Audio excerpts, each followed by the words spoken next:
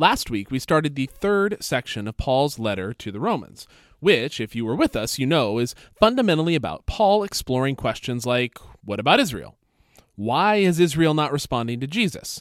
What was the purpose of Israel in the first place? And while those questions might sound fairly dry, if not completely irrelevant to us, who I'd venture to guess are not on the whole asking such things most days, well, for Paul, they were anything but.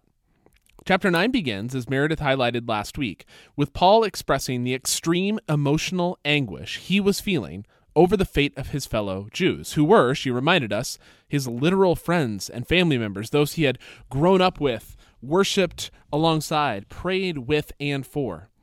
Far from being a dry, irrelevant theological question, for Paul, this was more akin to the relational strain many of us have felt over the past 5 or 10 years or so, as long-term relationships with friends and family and fellow church members have been strained over the question of what it means to follow Jesus today.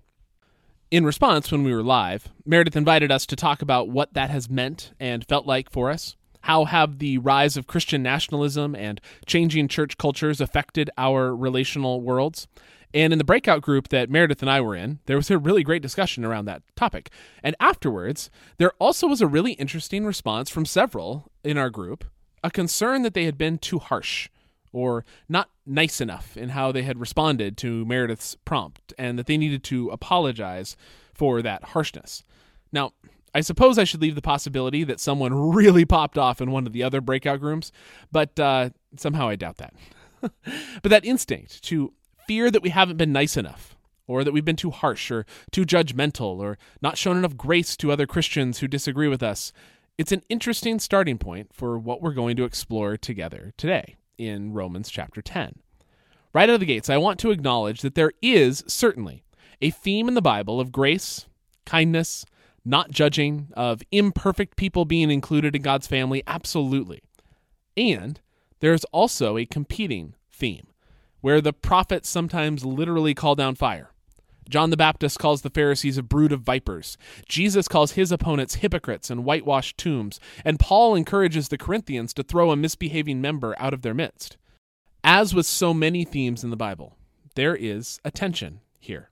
And to go too far one way or the other would be a problem if what we're trying to do is live in a way that aligns with what the Bible says. Today, we're not going to talk so much about the first theme, the grace one. We're going to lean into the other. You've been warned. Got my copy of Sinners in the Hands of an Angry God right here. Not really. The section of Romans that we are going to talk about is all about how Israel seems to have fallen away. That, as chapter 11 will put it, their branches have been snapped off God's olive tree. And passages like the one we're going to explore in chapter 10 seem at first glance to advocate taking the, let's call it the being nice route. Because aren't we all on the same team? But I think a deeper look might leave us in a different spot. So this is what Paul says in Romans 10, verses 4 through 9. The Messiah, you see, is the goal of the law, so that covenant membership may be available for all who believe. Moses writes, you see, about the covenant membership defined by the law, that the person who performs the law's commands shall live by them. But the faith-based covenant membership puts it like this: don't say in your heart, who shall go up to heaven? In other words, to bring the Messiah down, or who shall go down into the depths? In other words, to bring the Messiah up from the dead. But what does it say? The word is near you, in your mouth and in your heart. That is the word of faith which we proclaim.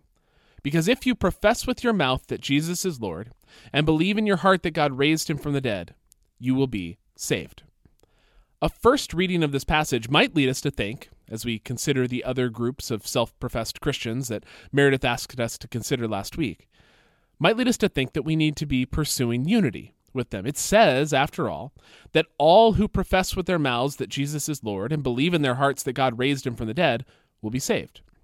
And those heavily armed bros marching around with muscular Jesuses on their shirts, well, don't they believe in their hearts that God raised Jesus from the dead? I mean, his image is literally covering their chests. The people I no longer feel safe talking about God with, don't they confess with their mouths that Jesus is Lord? Aren't we all somehow on the same team? Isn't Paul in these verses drawing a contrast between what Moses said, that you have to do the right things in order to be a part of God's covenant family, and what Paul himself believes, that you just need to have faith. You need to believe the right things. Some translations very much seem to make this the point by translating the Greek word telos in verse 4 as end, as in Jesus, the Messiah, is the end of the law, the end of Torah. And if that's the case, then what Moses says in verse 5 about doing the commands of the law would clearly be in contrast with what Paul goes on to say in the following verses, when he starts talking about the Messiah being with us and belief being what God is looking for.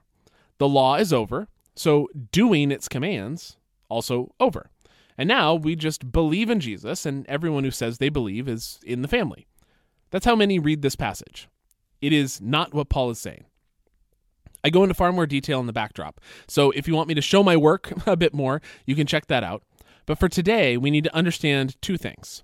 First, Paul is not saying that Jesus is the end of the law.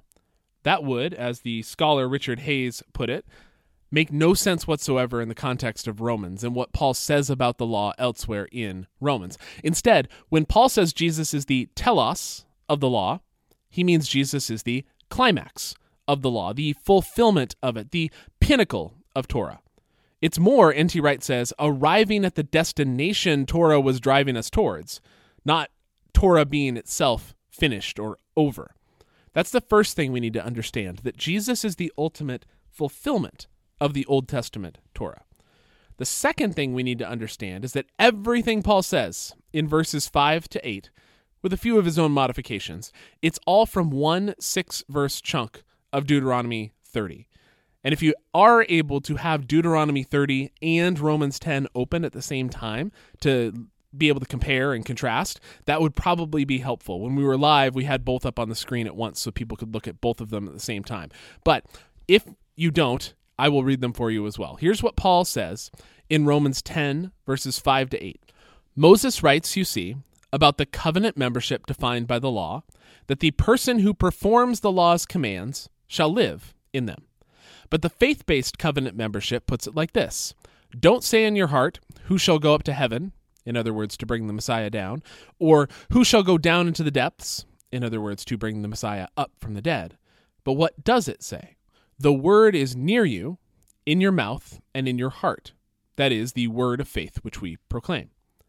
And then here is Deuteronomy 30, verses 11 to 16. We spent a whole sermon looking at this passage a few months ago, actually. It says this, surely this commandment that I am commanding you today is not too hard for you, nor is it too far away. It is not in heaven that you should say, who will go up to heaven for us and get it for us so that we may hear it and observe it? Neither is it beyond the sea that you should say, who will cross to the other side of the sea for us and get it for us so that we may hear it and observe it? No, the word is very near to you. It is in your mouth and in your heart for you to observe. See, I have set before you today life and prosperity, death and adversity. If you obey the commandments of Yahweh your God that I am commanding you today, by loving Yahweh your God, walking in his ways, and observing his commandments, decrees, and ordinances, then you shall live and become numerous, and Yahweh your God will bless you in the land that you are entering to possess. So you can go back and forth to compare them again if you would like. But Paul begins in Romans by quoting verse 16.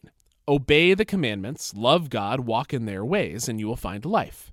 And then he backs up to what Moses said immediately before that, about the commandments not being too hard, not being out of people's reach.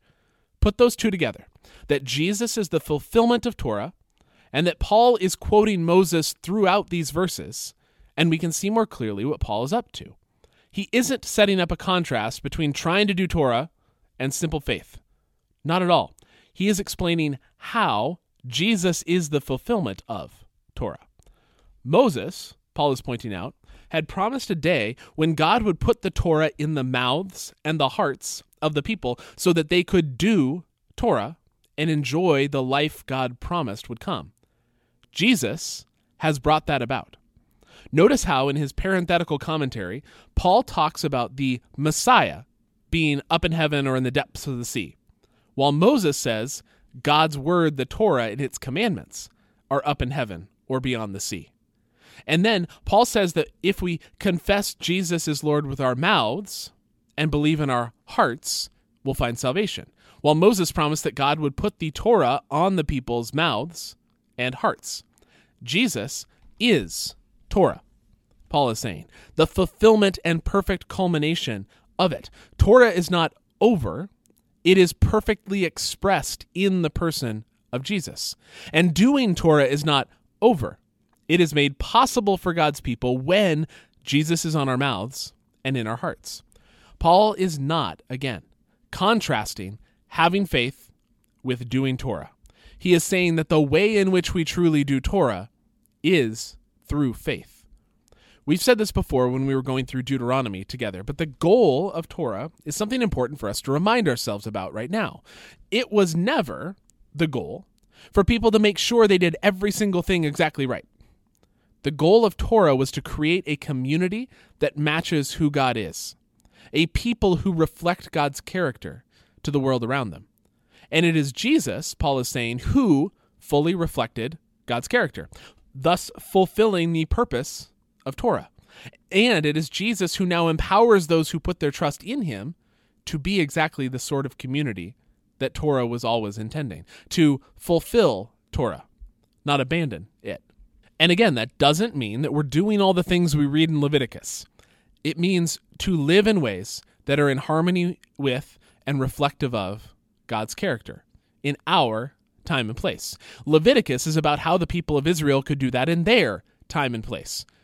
We do the same thing in the sense of reflecting who God is to the world around us, but we do it differently because of our different cultural and historical moments. And this is how we can make sense of that theme of harsh critique that goes right alongside the theme of non-judgmentalism. This is why John the Baptist can say this to the face of the Pharisees in Matthew 3, verse 7. But when he saw many of the Pharisees and Sadducees coming for baptism, he said to them, "You brood of vipers, who warned you to flee from the coming wrath? Therefore, bear fruit worthy of repentance. And do not presume to say to yourselves, 'We have Abraham as our ancestor,' for I tell you, God is able from these stones to raise up children to Abraham. Even now the axe is lying at the root of the trees. Therefore every tree that does not bear good fruit will be cut down and thrown into the fire." It's why Jesus can say this in Matthew 23, verse 13. "But woe to you, scribes and Pharisees, hypocrites, for you lock people out of the kingdom of heaven. For you do not go in yourselves, and when others are going in, you stop them. Woe to you, scribes and Pharisees, hypocrites, for you cross sea and land to make a single convert, and you make the new convert twice as much a child of hell as yourselves." The harshest words in the Old Testament and New Testament are for the leaders who lead people astray. And you might be saying, well, sure, it's all well and good for Jesus to say something like that, or for a prophet. I'm just a regular person. Well, here's what Paul himself writes to a group of maybe a few dozen or so regulars in Corinth. I don't think they were meeting on Zoom or listening via podcast, but this is in 1 Corinthians chapter 5. "But now I am writing to you not to associate with anyone who bears the name of brother or sister, who is sexually immoral or greedy or an idolater, reviler, drunkard, or swindler. Do not even eat with such a one. For what have I to do with judging those outside? Are you not judges of those who are inside? God will judge those outside. Drive out the wicked person from among you." In each of these examples, the people being denounced in very harsh language are people who, in the case of the Pharisees, would be those most proud of their devotion to Yahweh God, the God of Israel. And in the case of 1 Corinthians, those who would certainly be confessing with their mouths that Jesus is Lord, and who claim to believe in their hearts that he was raised from the dead. So what gives? Is Paul being inconsistent? Anyone who believes will be saved, but make sure you live right too, or else. I think this goes back to the idea that Paul was trying to get at of Jesus being the fulfillment of Torah. The goal of Torah, again, was to create a people who reflect God's character into the world. Jesus is the fulfillment of Torah because he, first of all, perfectly did that, reflected God's character, and second, through the Holy Spirit, is making it possible for those who put their trust in Jesus to do it too, like Moses had promised would be coming one day. Confessing that Jesus is Lord and believing that God raised him from the dead cannot be separated from doing Torah. Not in the sense of being perfect or doing everything in Leviticus, but in the sense of living in a way that is in harmony with and reflective of God's character. As both John the Baptist and Jesus said, making the same point a different way, you will know them by their fruit. Someone can claim Jesus and put him on a t-shirt, but when the very image of Jesus put on that t-shirt as a muscular, gun-toting American bro is in conflict with the character of God, well, it's like Paul said, not all who are from Israel, you see, are in fact Israel. That was chapter 9, the chapter before this. It's like Jesus said in Matthew 7, not everyone who says to me, Lord, Lord, will enter the kingdom of heaven, but only the one who does the will of my Father in heaven. On that day, many will say to me, Lord, Lord, did we not prophesy in your name and cast out demons in your name and do many mighty works in your name? Then I will declare to them, I never knew you. Go away from me, you who behave lawlessly. Notice, you who behave lawlessly. You who don't fulfill Torah. Because you show no interest in reflecting Jesus' character to the world, showing that you don't actually believe that Jesus is Lord at all. Because if you did believe that, you would be interested in reflecting that character in your day-to-day life. God's goal has always been for a group of people to be reflecting that character to the world. It was the point of Torah, and the expectation hasn't changed. So what do? We could get on the internet and start yelling at strangers who disagree with us. I hear that's a popular strategy. I don't think it's one that too many of us are tempted by, though. In our actual lives, I think there are two main things for us to take away from this. The first one, and the one we're going to spend more time on, is what it means for us personally. Confessing that Jesus is Lord and believing in our hearts that God raised him from the dead means trusting that a life that reflects Jesus' character to the world really is the best way to live, the way that leads to life. So it's important then for us to get to know this character more and more and to work to reflect it more and more in our day-to-day lives. Because let's face it, there are other sermons happening this weekend that convey a slightly different account of God's character, let's say, than the one we talk about at Pomona Valley Church. Some of our friends and family members are probably listening to those sermons. How do we know that we are right? Well, first, Paul talks often in Romans about the Holy Spirit's work inside those who are following Jesus. Our value of openness at Pomona Valley Church is about being open to the work God is doing in us and in the world. There's a humility and an intentionality involved with having regular practices that ask us to listen to the voice of God inside us and what that voice might be leading us to. And, well, if you don't have any practices that do that open you to the Holy Spirit's leading and allow you to listen to what God is saying to you, well, I'd encourage you to find some that can fit sustainably into your day-to-day rhythms. Second, we have the story of Scripture, which tells us who God is and what God is up to in the world, especially as we look at the character of Jesus, who fully reflected God to the world. This is why the Bible and the story of the Bible continue to matter, and why here we are trying each week to more fully understand it, and to take it seriously in how it might influence and shape our lives when read and applied correctly. Our God is a God who has revealed their character to us so that we might live in harmony with it. And then third, we, as Jesus told us to, look at the fruit. What sort of fruit is coming out of our lives? What do we see in the lives of those who claim to follow Jesus? Is it good fruit or not? Does it lead to life and justice for oneself and for the world? Or does it lead to violence, paranoia, lies, fear?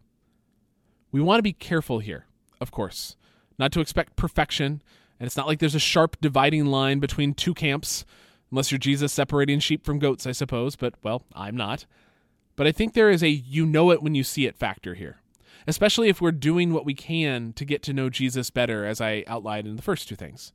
I also think this is where a community of people who are trying to reflect Jesus to the world is pretty important, because a group listening to what Jesus is or is not saying is usually going to be better than an isolated individual at it.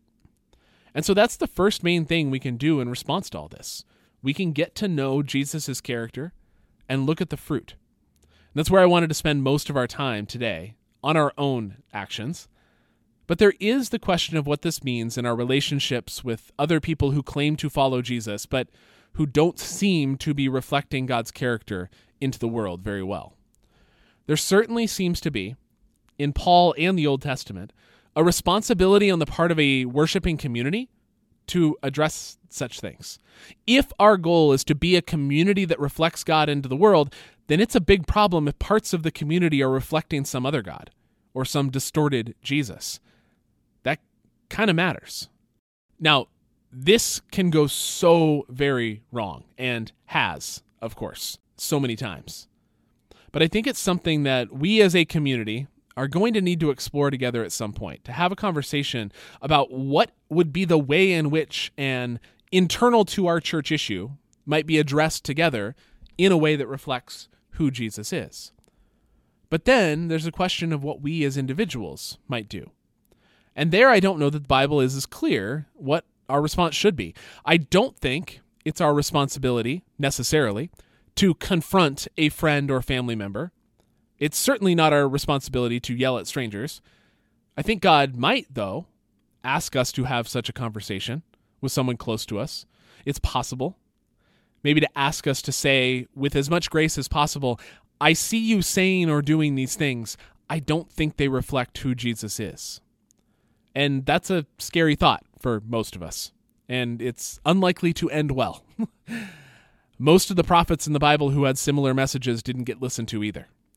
There's one story, though, where Paul confronts Peter, and Peter sees that he's been wrong and turns back. But if God doesn't ask us to confront in that way, they certainly don't ask us to seek unity either. There's one verse where Paul tells the church to treat them like a pagan, which I take to mean, since they are reflecting a false Jesus to the world, treat them the way you would any person who is following a false god, whether that god is money, power, or a distorted false picture of Jesus. Live towards them in a way that reflects the Jesus you know, with the hope that that might serve as an invitation for them to find, or maybe re-find, a God who offers life. I suppose we could sum that up by saying that while it might look different from situation to situation, relationship to relationship, we're called to love them. In our time together, we had a 3-part response, where we first reminded one another of who God is by listing God's character traits and attributes. And second, we picked a trait that we wanted ourselves to reflect more in our own lives and as we interacted with the world around us in our day-to-day existence.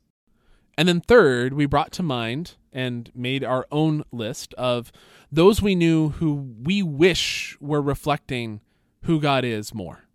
And we prayed for them that they might return to a God who gives life and bring that life and justice to the world around them. We then closed by celebrating communion together, as we do each week.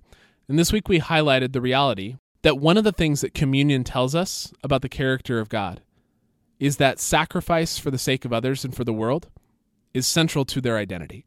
It is central to who the God is that we are called to reflect to the world around us. So however difficult this topic is and however many pitfalls there are, it's important to remind ourselves, and I think communion does this well, that the end goal is not triumphal rightness, but rather sacrificial humility and love. May we be a people who reflects those qualities to the world and to the people we love. Amen.